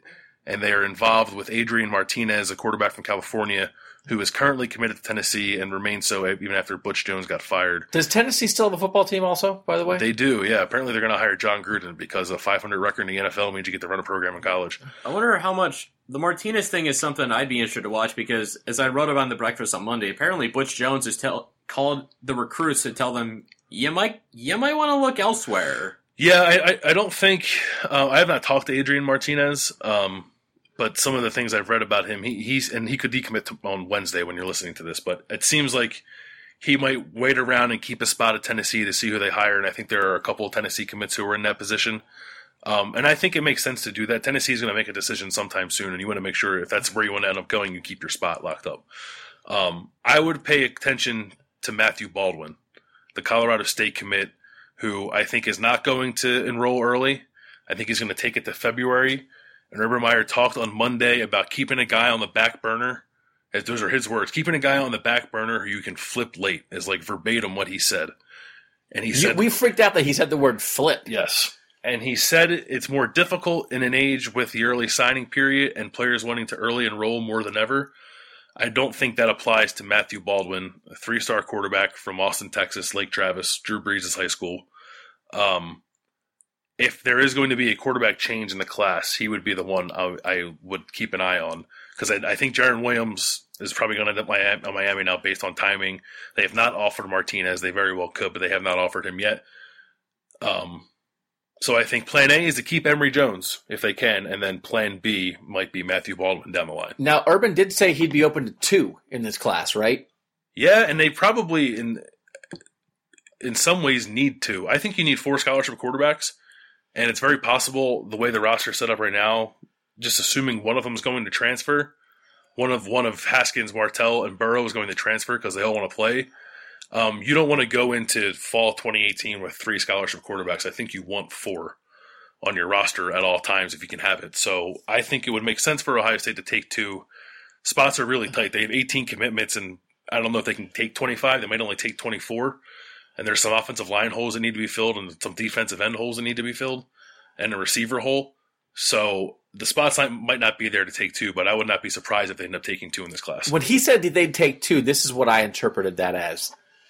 If you're so iffy on Emory that you end up taking somebody else, like say Jaron Williams wants to go and you could get him and you just take him now. And then if Emory takes it down to signing day or something or takes it really late and in the end decides on Ohio State. Of course, that the only way you take 2 is if you take someone before Emory Jones, and then you leave open the possibility that Emory Jones could still come. And if he says, I still want to come, of course you take him. Yeah. You don't take Emory Jones and then take somebody else also. I think you could. I think you still could. It'd be a difficult conversation, I think. But I think that's not totally impossible. But, yeah, the most likely thing is take one and then hold on to Emory in the end. The one thing is, and I understand what you're saying about somebody could transfer, but I think part of the reason you have 4 is because somebody could transfer. So, like, for instance, if they had 1 in the 18 class, whoever it is, and then you say Joe Burrow transfers after spring. So you get 1 in the 18 class. That's Haskins, Martell, Burrow, new recruit. That's your 4. And you say, okay, we're okay with 4. And then Burrow transfers. Now you're down to 3, but none of Haskins or Martell or the other guy are on track to graduate. So then you get 1 in 19 and you're back up to 4. I don't know that you're panicked. I don't think you necessarily say you need 4 because you think you need 4 healthy quarterbacks in the fall. Yeah. You know what I mean? Yeah, like, you're probably right. Because did they have 4 last year? They had 4 last year. They had Barrett, Haskins, Burrow, and Stephen Collier. And it's one of those things, it's the whole thing of like, when are you going to need 4 quarterbacks? It's like, well, the year that they were going to play Jalen Marshall at quarterback if Cardale Jones got hurt because they didn't want to play Stephen Collier. So it's like, yeah, I get it. They've lived it about as much as anybody could live it. But yeah, okay. So you think, so if we're betting right now, and I have no thing to say, so you guys can say, what is your % chance that Emory Jones signed with Ohio State? Like 60-ish, I think. Not great, but I think probably a little better than people are thinking it is right now. It's weird to me that he hasn't decommitted yet, and I don't think like he's doing anything nefarious and trying to screw over Ohio State. I think he likes Ohio State. He likes Urban. He likes Ryan Day. He tweets a lot about Ohio State. He wore an Ohio State bandana at like his playoff game the other day, like a week or so ago. I just think he's trying to figure out what the best thing for him is while staying committed to Ohio State. So the fact that he's still committed to me is a good sign. So I'll say like 64% chance that he ends up at Ohio State. I'm thinking about 57, and I do think it's kind of interesting. You know, all this talk has been going on for a month. He's still committed. You know, it would have been one thing if he had committed almost as soon as he took that visit to Alabama. What people thought was possible. Yeah, exactly. And that hasn't happened yet. I don't know if it's a thing of he's keeping that there, but he's just keeping all his bases covered just in case or whatever, for whatever reason. But, I mean, the fact that he's still committed is going to be a Captain Obvious thing, but the fact that he's still committed is nothing but a good sign for Ohio State. The longer this goes on, and the fact that he's still committed to Ohio State, in spite of all the noise, it's bizarre, but it's also just recruiting. I almost think anytime something bizarre happens, I'm like, oh, that's just recruiting, because bizarre is like something that happens 50 times a year in the recruiting cycle. Yeah. So let me ask you this. So there was a time when Penn State and Ohio State had the 2 best quarterbacks in Georgia committed to them. And then Justin... No. Two of the best. Two of the top 3. Yeah. And then Justin Fields, who's like the number 1 player in the country, decommitted from Penn State like 2 months ago, right? And now he's committed to Georgia. Yeah. What's better? Like, is that better for Penn State that, you know what, they had him and then as soon as he got iffy, he just decommitted and they lost him and they moved on? Or is this better of like, well, you keep the kid on the hook and maybe, like, what would you rather have? I mean, obviously you'd rather get the guy, right? But would you rather have a clean break and know that you're moving on and focus on your next guy? Or would you rather sort of have your top guy sort of, it strings you along and maybe you lose another guy? Because let's say if Emory Jones just decommitted and committed to Bama, they'd be all in on Jaron Williams right now. And then Jaron Williams, who decommitted from Kentucky on a Miami visit, maybe he would have been at Ohio State instead of Miami because they were putting the full court press on him, right? Like, what's better? Be strung along and keep your hope alive, or have the clean break and say we're moving on? I think I would rather be strung along if I'm Ohio State because I would trust Urban Meyer's closing ability. James Franklin's, I think, remains to be seen. I think he was probably, in some ways, recruiting above his status a little bit, or above Penn State status a little bit, trying to basically get Cam Newton to come from Georgia to come play at Penn State. Urban Meyer has a more proven track record of flipping guys late, keeping guys who are getting pulled in different directions from other programs. So I would rather be in the fight if I'm Ohio State, especially at quarterback. Yeah, and if you get strong line, you still have a good possibility of getting the guy that you always wanted. And in case you don't, you still have your plan B kind of waiting there, just in case, the break glass in case of emergency thing. Just in case that happens, you have your plan B ready to go. Hopefully ready to go. If you're Urban Meyer, you have something kind of waiting there just in case. Whereas if you have a clean break, then all of a sudden you have to maybe scramble, or you have to take steps back and go out, try and maybe get guys that are a step down from who you want, in hopes of finding a diamond in the rough. The thing I think that makes people nervous is Deshaun Watson. That's exactly what I was going to talk, because we did a whole series based on this, basically. And I wasn't covering Ohio State when they were recruiting Deshaun Watson, but I'm pretty familiar. And he was never a commit. They got pretty far down the road with him. They went all in on Deshaun Watson, and then he picked Clemson, and Ohio State got kind of screwed. They tried to get Brandon Harris, who went to LSU. Yeah. They tried to get Kyle Allen, who went to Texas A&M. They tried to get the kid who went to Kentucky. They kept whiffing on guys. Drew Barker. Yeah, they didn't try to get him, but they were in on him. They had so many guys that they ended up missing out on. That's how they ended up with Collier. And I think it was fine. It's one of those things. It's oh my God, we need a quarterback in every class. And it's well, no, you don't, because you actually need one every 3 years. Yeah. But I know what Urban's saying. But it's not like missing on Deshaun Watson didn't kill them or anything. Right. But it did kill them in that recruiting cycle, because they missed out on a bunch of other guys they could have had because they were chasing Deshaun Watson for so long. Yeah. But as it turned out, it's well, I don't know. That was the point of, would you rather be strung along? And again, he was never committed here. But it's well, would you rather string along and chase Deshaun Watson than miss out on Brandon Harris and Kyle Allen? Or would you rather cut ties with Deshaun Watson and get Brandon Harris? It's well, Brandon Harris left LSU and never did anything by now, right? He's at North Carolina, right? Yeah. It's yeah. Do anything you can for as long as possible to get Deshaun Watson. Yeah. So let's not compare Emory Jones to the best college player of the last 10 years. But yeah, I guess that makes sense. Do anything you can to keep Emory Jones, and if you can't, figure it out. Yeah. Okay, next question. We'll do a few more. Shelby Goldman, can the Buckeyes I think it's worded strangely.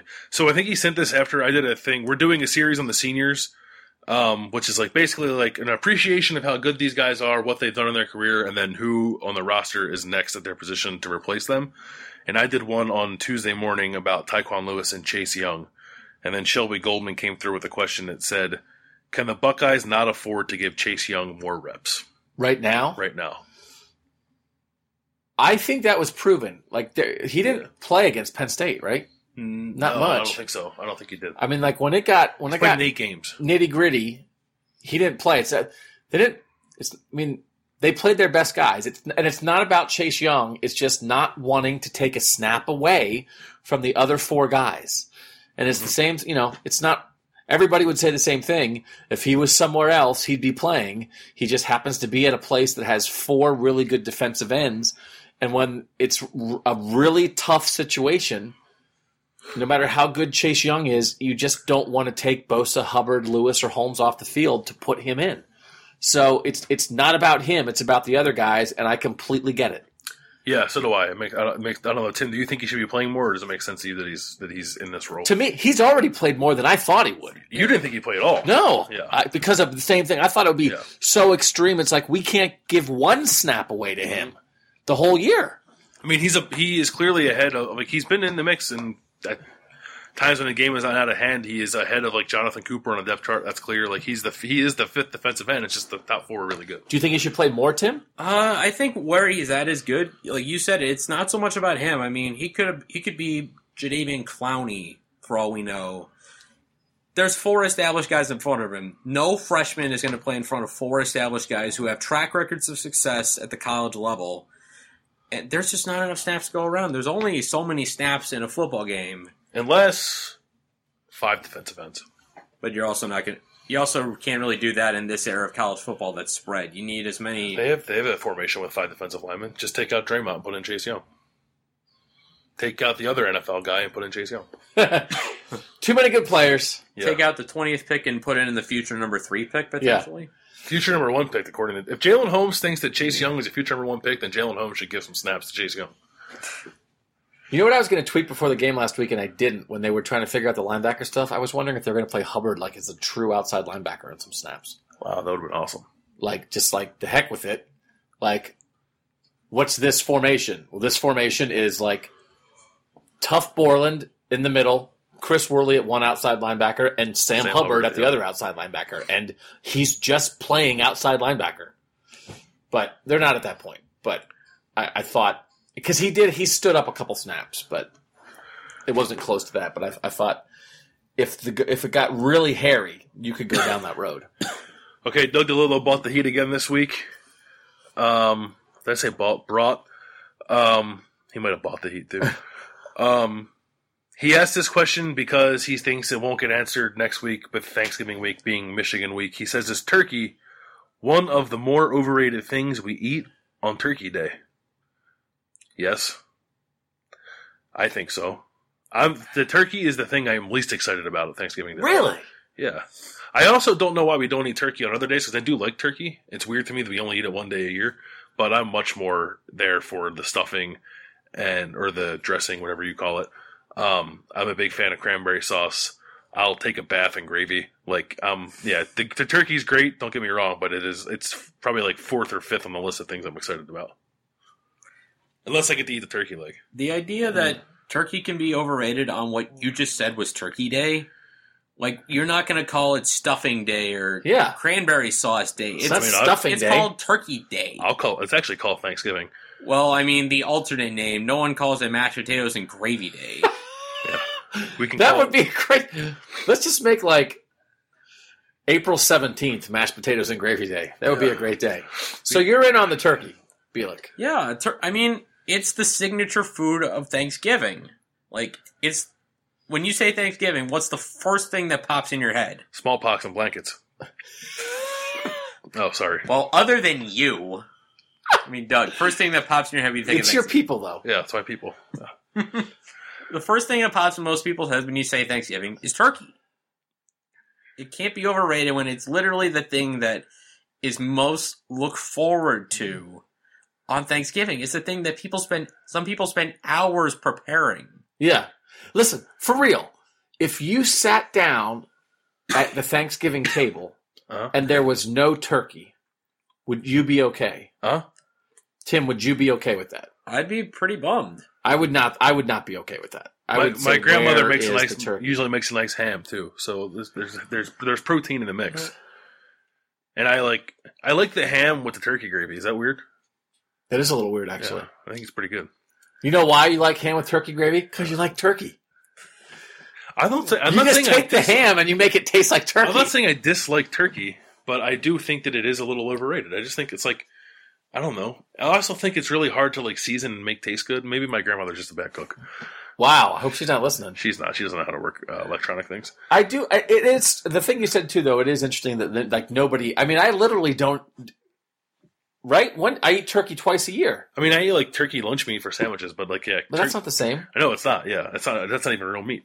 But I guess the whole point is because you have to make a whole turkey, and so it's like usually you have like a big gathering of people, and so a whole turkey is worth it. I know you can make a smaller turkey breast, but like, that's just like, why don't you eat it? It's like, well, because most of the time, you and your family of like 2 or 3 or 4 or 5 or 6 people don't sit down and eat a 23-pound animal for dinner. Yeah. That's why you don't have turkey. Yeah. Okay. Are you guys pro or against pumpkin pie? This is still Doug DeLillo's question. It's a 3-parter. This is part 2. How about pumpkin pie? Is that a question mark at the end of that? Or is it more like, How about pumpkin pie? Well, he says, like, is turkey overrated? And then it's, how about pumpkin pie? I don't know if he's asking if pumpkin pie is overrated or if he's just asking in general. like, give it up for pumpkin pie. I don't know if I've ever had an actual sliced pumpkin pie. I did have at McDonald's the other day, though, pumpkin pie. Are you a pumpkin pie man, Tim? Not really. My aunt does make, like, what's called a Toll House pie, which is like, you take Toll House cookie dough and put it in a pie crust. Yeah, now we're talking. And you get, like, a nice crust, which I know you guys are crust people. Oh, yeah, what's that? Yeah. With, like... Well, I am a crust person. Yeah. Well, with, like, chocolate chip cookie dough in there. Right, So okay. you get the best of both worlds. But then what's you what's bake in the pie? Not pumpkin. Is So- pumpkin in the pie? I mean, what's the filling of the pie? Well, the crust is chocolate chip cookies. No, I think the crust is just like your regular crust, but the filling is the chocolate chip cookie dough that's Oh. baked, and then you have the melted chocolate chips in there. But baked cookie dough is just a cookie. But it's a cookie pie. You've had a cookie pie. It's though. a cookie pie. Yeah. Why is the crust I don't understand. I mean, So, whatever. I'm sure it I tastes thought great. You're I complaining about crust misinterpreted. I'm not complaining about crust. I'm just like, So it's a cookie with crust. So there's regular crust, and then there's cookie in it. It's not that the cookie is the crust. It's there's a separate crust, and then you put the cookie dough in. Is that what you're saying? I believe so. I mean, I could be wrong. The crust could also be cookie, which So would be like it's a cookie which crust would be like a and a cookie. crunchier cookie bit, Yes. with like a chewier cookie bit. Which That actually would be good. best of both That worlds. actually I think. sounds really good. Yeah. So Okay. let's talk crust. Oh, wait, are we still? While we're talking pie, Okay. pumpkin pie, Okay. because we can get to its third part then in a second. Uh-huh.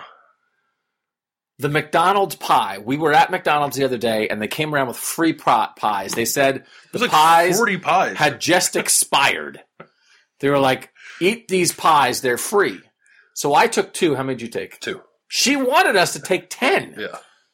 And then there were pumpkin pies. It was like, it was no pumpkin pie part of it.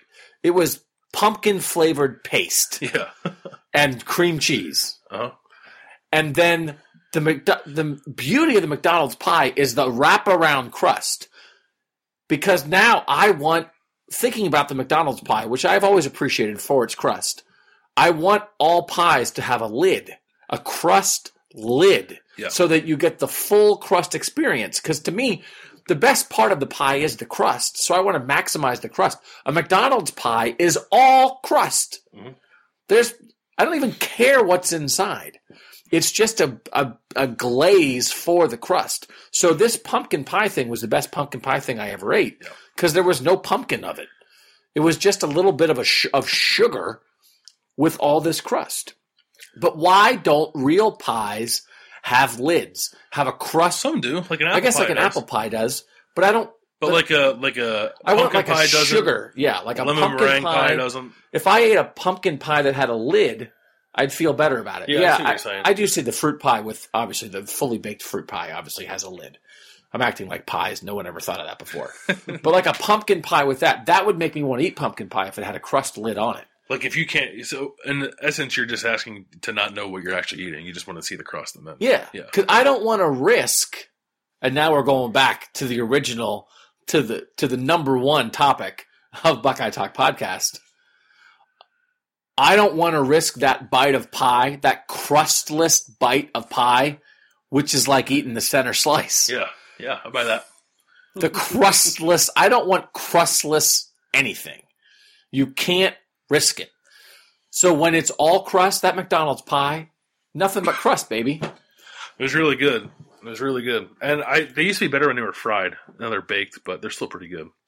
Tim, you're in on McDonald's pie or no? I've honestly never had McDonald's pie. Let's go to McDonald's right now. Okay, final part of the question. Third part of Doug DeLillo's Thanksgiving question. Which Thanksgiving dish is the best and what is the worst? I don't like corn, so corn's worse for me. Yeah, I'm kind of with you on corn. I don't know if I have a best. I think cranberry sauce is kind of underrated. I love cranberry sauce. You know, I feel like Do you like, so there's like cranberry sauce where like someone actually buys whole cranberries and then like kind of mashes them up themselves, and then there's like the cranberry sauce that comes in the can. You know what I'm talking about? yeah, It's like gelatinous kind of. Yeah. Which one of those do you prefer? I think I've only ever seen the canned stuff. My aunt usually gets it. It kind of is in a canned format. Yeah, like it comes out and it looks like the lines from the can are still on it. Yeah, Yeah, that's exactly. what I like. I mean, it's still good. I think it's good both ways. The canned one is better, I think, to me. I think crushing up whole cranberries is for hoity-toity rich people, and I'm not about that. You like the gelatinous. That almost sounds like 2 steps away from cranberry juice. Which is different from cranberry It's like sauce. cranberry juice with pulp. Yeah. No, thank you. I have a thing that I eat that we call it my corn, because I'm the only person in my household of 4 that eats it, because it's what I ate when I was a kid in Pennsylvania. It's like a Pennsylvania Dutch kind of. It's dried corn. It comes in a box. It's a box of corn. And then when you make it, you either make it with milk or with water. And you just like soak it on the stovetop for like hours. And it's almost like it's like dehydrated corn or whatever. Like they suck the, and then you put the water back in it. And then, but it's a very seasoned. It's like my wife calls it tortured corn. Because she's from Iowa and she thinks you take this glorious, beautiful corn and what have you done to it? But I love it. If you guys ever want to eat dried corn on Thanksgiving, is it like I only eat it once a year at Thanksgiving. I'm trying to imagine the concept of dried corn because the only corns I've ever seen are like corn on the cob or like corn where it's like boiled, it's like steamed. It's like it's yellow. This is like brown corn. It doesn't make any sense, but it's like the flavors and stuff and like the seasoning they have in it. It's so good. I just can't picture it because I've never seen it. I'll make it for you guys. Okay. Okay. So I think we want to wrap up soon. Am I right there? You are right. Okay. Yeah. So let's do quickly another question from DeLillo. And I'm sorry, there's a lot of people ask questions. We're not going to get them all, but DeLillo asked this and it was really good. If you had to make a bet today on either Ohio State football making the playoff or Ohio State basketball making the NCAA tournament, what would you bet on? Football team. Is that a good question? Who would say basketball other than Dan Dockich? Dan Dockich is hilarious. I guess that's not the good one. Are you buying that? Are you buying the Holtman era? You picked them to finish 11th in the Big Ten. Now you're in for the tournament? I picked them to win 18 games. And if they win like 19, I think they can go to the tournament. We're talking about, can they be one of the best 68 teams in college basketball? Or is Ohio State going to get to the playoff? So if you picked them to win 18 games, where did you actually pick them to finish in the Big Ten? Was it 10th or 11th? In a preseason poll when I voted, I think I picked them to finish 10th, but then I changed my mind when I actually sat down and did my season prediction. So moved them up? I had them at 8. I had them at 8 Big Ten wins. Last year they had 7, and they were 10th in the Big Ten. So you can still win 8 and still be 10th in the Big Ten. And I think if you're 10th in the Big Ten, you're not making the tournament. But right. I think if you win 19 games overall and win 9 games in the Big Ten, then you're talking tournament depending on your wins. And from what you've seen through 2 games so far, they're better than you thought, what you thought, or worse than you thought? About what I thought. They're going to turn the ball over a lot, and I think lose big sometimes because of that. I also think Keita Bates-Diop might average 20 and 10 this year. So if that's going to happen, I think they have a pretty good shot at sneaking in. Can they shoot? No. Well, how many of those turnovers do you think are just, those guys getting adjusted to a new system and playing it at game speed for the first couple times? I think it's all they don't have a point guard.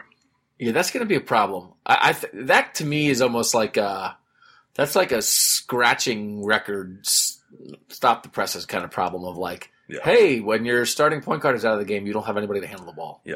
Okay, that wasn't a good question. I would say football. You would say football too?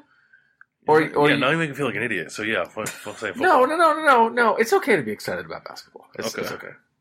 But yeah, I would say football. Okay, final question. And someone asked us a really good future quarterbacks question, but if I asked it, we would talk for another 45 minutes. We are going to do a future quarterback podcast and dedicate the whole podcast to it. We'll probably do it in the middle of December because even if they're in the playoff, I don't think we need to do a month of playoff podcasts. Right. So we will do a Dwayne Haskins, Tate Martell, Emory Jones, future of the quarterback position only. We'll do an hour and a half on it in December for your holiday present. Okay, so we'll wrap up on this question from Keith Williams II. Will Illinois score any points in Ohio State? Also, do you think Ohio State could score 80 this weekend? #Angry Buckeyes. What is the score? What is the official score of a game that is forfeited? I don't know. It might be 1-0. If your university drops football before Saturday, what would the score of that be? I don't know the answer. Because I might take Illinois with the points based on that. Because I think it might be 2-0 is the official forfeit score. I'd be in the camp where I think Ohio State is more likely to score 80 than I think Illinois getting shut out. To me, I think it is 2-0. I think Illinois. I know we've joked about it. They'll keep those young guys in for the entire game, and I think Ohio State will. By the time the margin gets comfortable enough, Urban will have third-teamer guys in. He'll get any seniors who haven't really played ever in the game at some point, maybe one or two plays since it's their last game in the shoe. I kind of feel like at some point Illinois will get something. And I also don't know. I think this defense is still, I don't know if undisciplined is the right word, but I think their upside is very good, but I think they still have a downside that they make screwball plays sometimes and let guys pop stuff that I don't know if they have a shutout in them. And I know they have a shutout this year, don't they? Rutgers. Yeah, Rutgers was a shutout. So I don't know, even as bad as Illinois is, again, assuming Illinois fields a team Saturday, as bad as they are, I still feel like Ohio State's just too capable of giving up like a 47-yard pass to the tight end that, oh, there goes the shutout. Even if the guy doesn't score, now they're down at the 19-yard line and they kick a field goal or something. Nick Bosa said they were going to shut UNLV out, and they didn't do that. Yeah, they gave it like 20 points. We talk about discipline. I'll have this. It's in give me my nuggets for Wednesday that I'm talking about Damon Arnett and Kendall Sheffield. They had one combined pass interference penalty since the bye week. Sheffield had 2 defensive penalties on the same drive versus UNLV. So I think there is merit to maybe they're getting a little better discipline. They didn't get penalized nearly as much as they did against Iowa. The penalties went down a lot against Michigan State. I can imagine they'll probably be up a little bit because as much as Urban Meyer's talking about, we're focused on Illinois, there's still going to be those 1 or 2 penalty, those couple bonehead penalties that they make, just because it's something they've done most of the season. I think. Yeah, it is a little bit part of who they are. So Illinois has a quarterback. His name doesn't matter, but he's a runner. I feel like when teams do that, that guy often runs for a 70-yard touchdown when Ohio State's up 60-0. But is his name? But is his name Zander Diamont? I wish. No, Illinois is 105th in the country in rushing defense. It's supposed to rain a lot. Ohio State doesn't have to throw the ball, and they can still score 60. So I don't think they're going to score 80 though, and I think Illinois will score. Again, if they operating under the assumption that they continue to field a football team. Yeah. We'll end with this. Who will be the head coach of Illinois next year? Ooh. Not Ken Niumatalolo. Not? Okay. I was going to say Niumatalolo. He's the dream. He's smarter than that. Well, you think he's going to pass up that Big Ten money? I think he's just not going to leave Navy. I think if he wanted to leave Navy, he would have left already. Yeah. Lane Kiffin. Okay. Oh, boy. Okay, I'm in for that. I think he's more likely to get Lamar Jackson to come to Florida Atlantic than he is to go to Illinois next season. I think he's more likely to get that FIU program torched by the NCAA before next year. All right, so that's Buckeye Talk. You guys can follow us on Twitter at Bill Landis25, at Tim Bielik, at Doug Lesmerises. You can subscribe on iTunes, elsewhere that you find the finest, and sometimes mediocre podcasts. Illinois this week, Michigan next week, then the Big Ten title game. They don't lock up completely the Big Ten East and a spot in the title game with the win against Illinois, but it would be very likely. Yeah. Like there's some tiebreakers involved where they still could somehow, basically it would involve Penn State and Michigan State losing some games so that the tie at the top of the Big Ten East would only be Michigan and Ohio State if Michigan would beat Ohio State. But also I think actually if they beat Illinois and Michigan loses to Wisconsin, do they clinch it? They might. I think that is, because everyone else has 2 Big Ten losses. Yeah, already, and Ohio State would finish with 2 losses and have all the tiebreakers because Right. Michigan would have 3 Big Ten losses. Yeah, so if they win and Michigan loses, Ohio State's going to the Big Ten championship. Woo! And then again, that would render the Ohio State-Michigan game meaningless. We won't cover it. No. We won't cover it. They'll rest their stutters. Yeah. We're kidding. Okay, so thanks for listening. Read our stories at cleveland.com/OSU. You can always send us questions on Twitter. We'll get to as many as we can. Again, no meet and greet. because we're afraid of the rain on Saturday, but we'll do something in December to come hang out with you guys if anybody wants to hang out. So for Bill Landis and Tim Bielik, I'm Doug Lesmerises, and that was Buckeye Talk.